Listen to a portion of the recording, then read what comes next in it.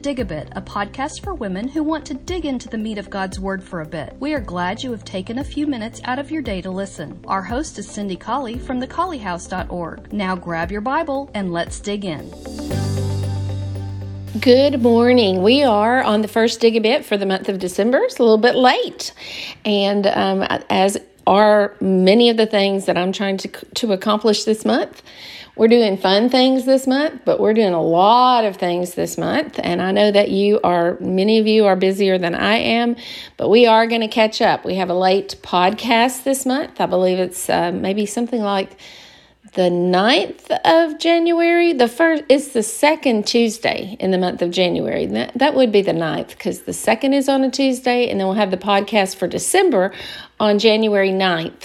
So I hope that you are in the study as I am, and I hope that you will participate when we come to the big podcast on the 9th of January.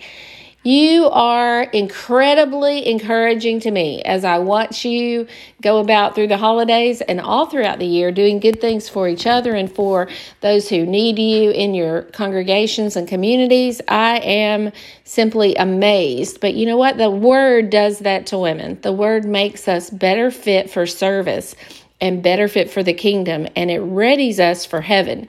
So I am so thankful for you and the many ways that you encourage me. We are going to dig right in this morning to 1 John. And as you remember, you were reading through the book of 1 John and finding 50 phrases. And then you were going to read those aloud and drink in the victory.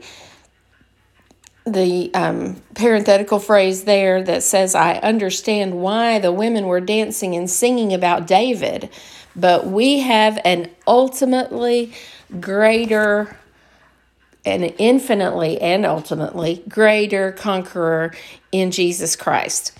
I wanted us to look at one of those phrases. It's the phrase continue to believe, and it is found in some versions. The word continue is actually added by the translators there in some versions, but let's look at 1 John 5, and let's look at the context of verse 13. We'll begin in 12. He who has the Son has life, and he who has not the Son of God has not life. Verse 13 is our verse of interest here. These things have I written to you who believe on the name of the Son of God, that you may know that you have eternal life, and that you may believe on the name of the Son of God. Well, that's an interesting phraseology there in some translations, because the verse begins with, I'm writing these things to you who believe on the name of the Son of God, and it ends with, that you may know that you have eternal life, and that you may believe on the name of the Son of God. What is belief in this passage? Is it mental assent, or is it a commitment that demands obedience? Well, I just want to take just a minute in this passage, and because of its phraseology, talk about the fact that this belief has to be more than a mental acknowledgement that Jesus is the Son of God. Let's read it once more. These things have I written unto you who believe on the name of the Son of God, that you may know that you have eternal life, and that you may believe on the name of the Son of God. It seems at first repetitive, but when we look at that passage, we really can see that one of the purposes, likely, of the Holy Spirit here is to make us understand that our first mental assent is not all there is to believing in the name of the Son of God. So the first thing that I'd like to do is just look at this passage and read it over and over from various translations. The English Standard Version says, I write these things to you who believe in the name of the Son of God, that you may know that you have eternal life. The King James Version reads, These things have I written unto you who believe on the name of the Son of God, that you may know that you have eternal life, and that you may believe on the name of the Son of God. The New American Standard Bible says, These things have I written to you who believe in the name of the Son of God, so that you may know that you have eternal life. The NIV says, I write these things to you who believe in the name of the Son of God, so that you may know that you have eternal life. The NKJV the one that we are generally using here, says, "These things I have written to you who believe in the name of the Son of God, that you may know that you have eternal life, and that you may continue to believe in the name of the Son of God." The New Living Translation says, "I have written this to you who believe in the name of the Son of God, so that you may know that you have eternal life." American Standard Version says, "These things have I written unto you, that you may know that you have eternal life, even to you who believe on the name of the Son of God." I'll go ahead and read maybe one more. Let's read the Revised Standard Version. "I write this to you who believe in the name of the Son of God, that you may know that you have eternal life." Well, more importantly, when we study this passage, we study the words that are written in Greek. "So these things have I written to you who believe," and that word "believe" is a Greek word that means to have faith in, to, by implication, to entrust one's spiritual well-being to commit, to trust, to believe, to commit unto, to be committed to be put in trust with, to think to be true, to be persuaded of, to credit, to place confidence in. And the full definition then gives us, in a moral or religious reference, it's used in the New Testament, of the conviction and trust to which a man is impelled by a certain inner and higher prerogative and law of the soul. To trust in Jesus or God as able to aid either in obtaining or in doing something, saving faith. And then sometimes it is used in the mere acknowledgement of some fact or event, intellectual faith. To entrust a thing to one is fidelity, to be entrusted with a thing. So as we look at that definition of believe, we do see that it can be a mental acknowledgement in its usage in a verse, but it can also mean an entrusting with commitment, a conviction that makes us entrust something to God and commit to God. So if we look at this verse and we go on, and we've defined belief now, and it says, "These things I've written to you who believe in the name of the Son of God, that you may know that you have eternal life." And many versions, translations say, "and that you may," New King James, "continue to believe in the name of the Son of God." Well, that last phrase there, "that you may know that you have eternal life," involves a commitment, a conviction, and especially for those who have added, "and that you may continue to believe in the name of the Son of God."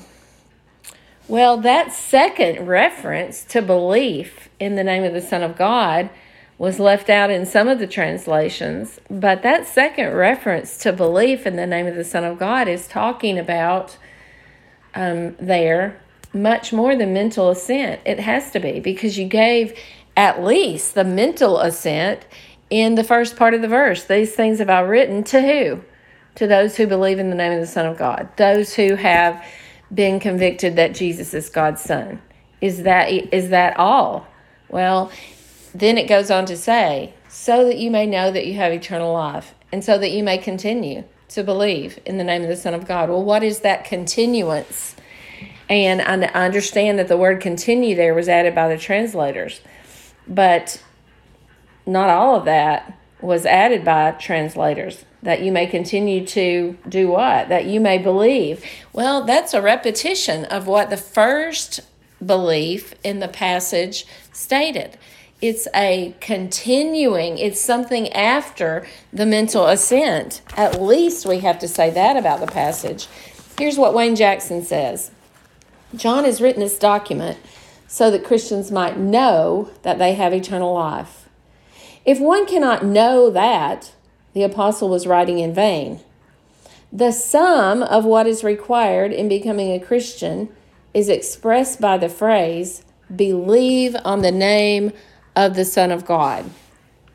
The term believe embraces such matters as confession of faith, repentance, and immersion in water. It does not exclude them.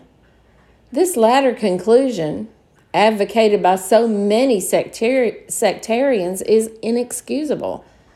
The apostle argues then, after he says that you may continue in believing, he goes on and argues then for boldness in prayer and for confidence that prayers will be answered when such are according to his will.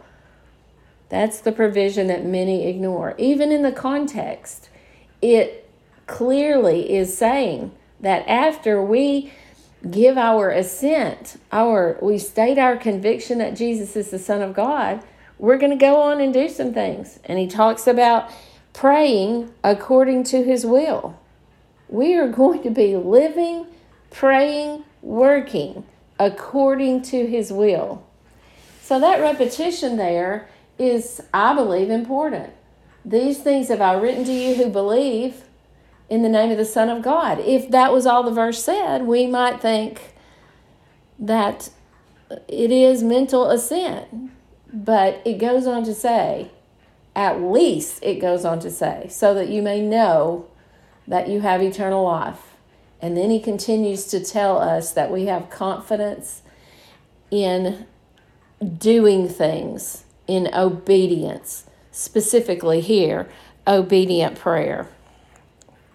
I just wanted to talk about there the importance of understanding that it is pretty preposterous to submit to those around us that 1 John 5:13 could be talking about an assurance of salvation when our belief is limited to an assent that Jesus Christ is the Son of God.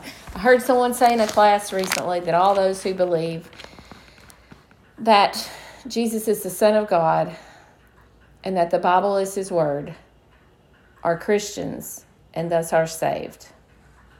I want to say emphatically that I do not believe that.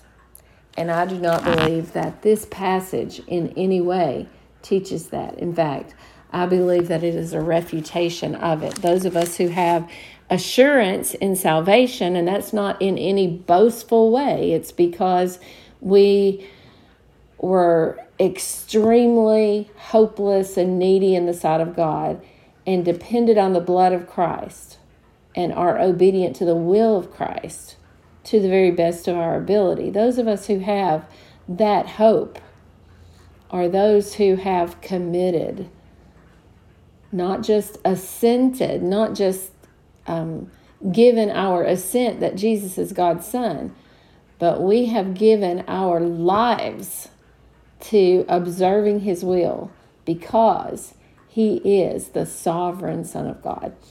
I hope that you have a great day.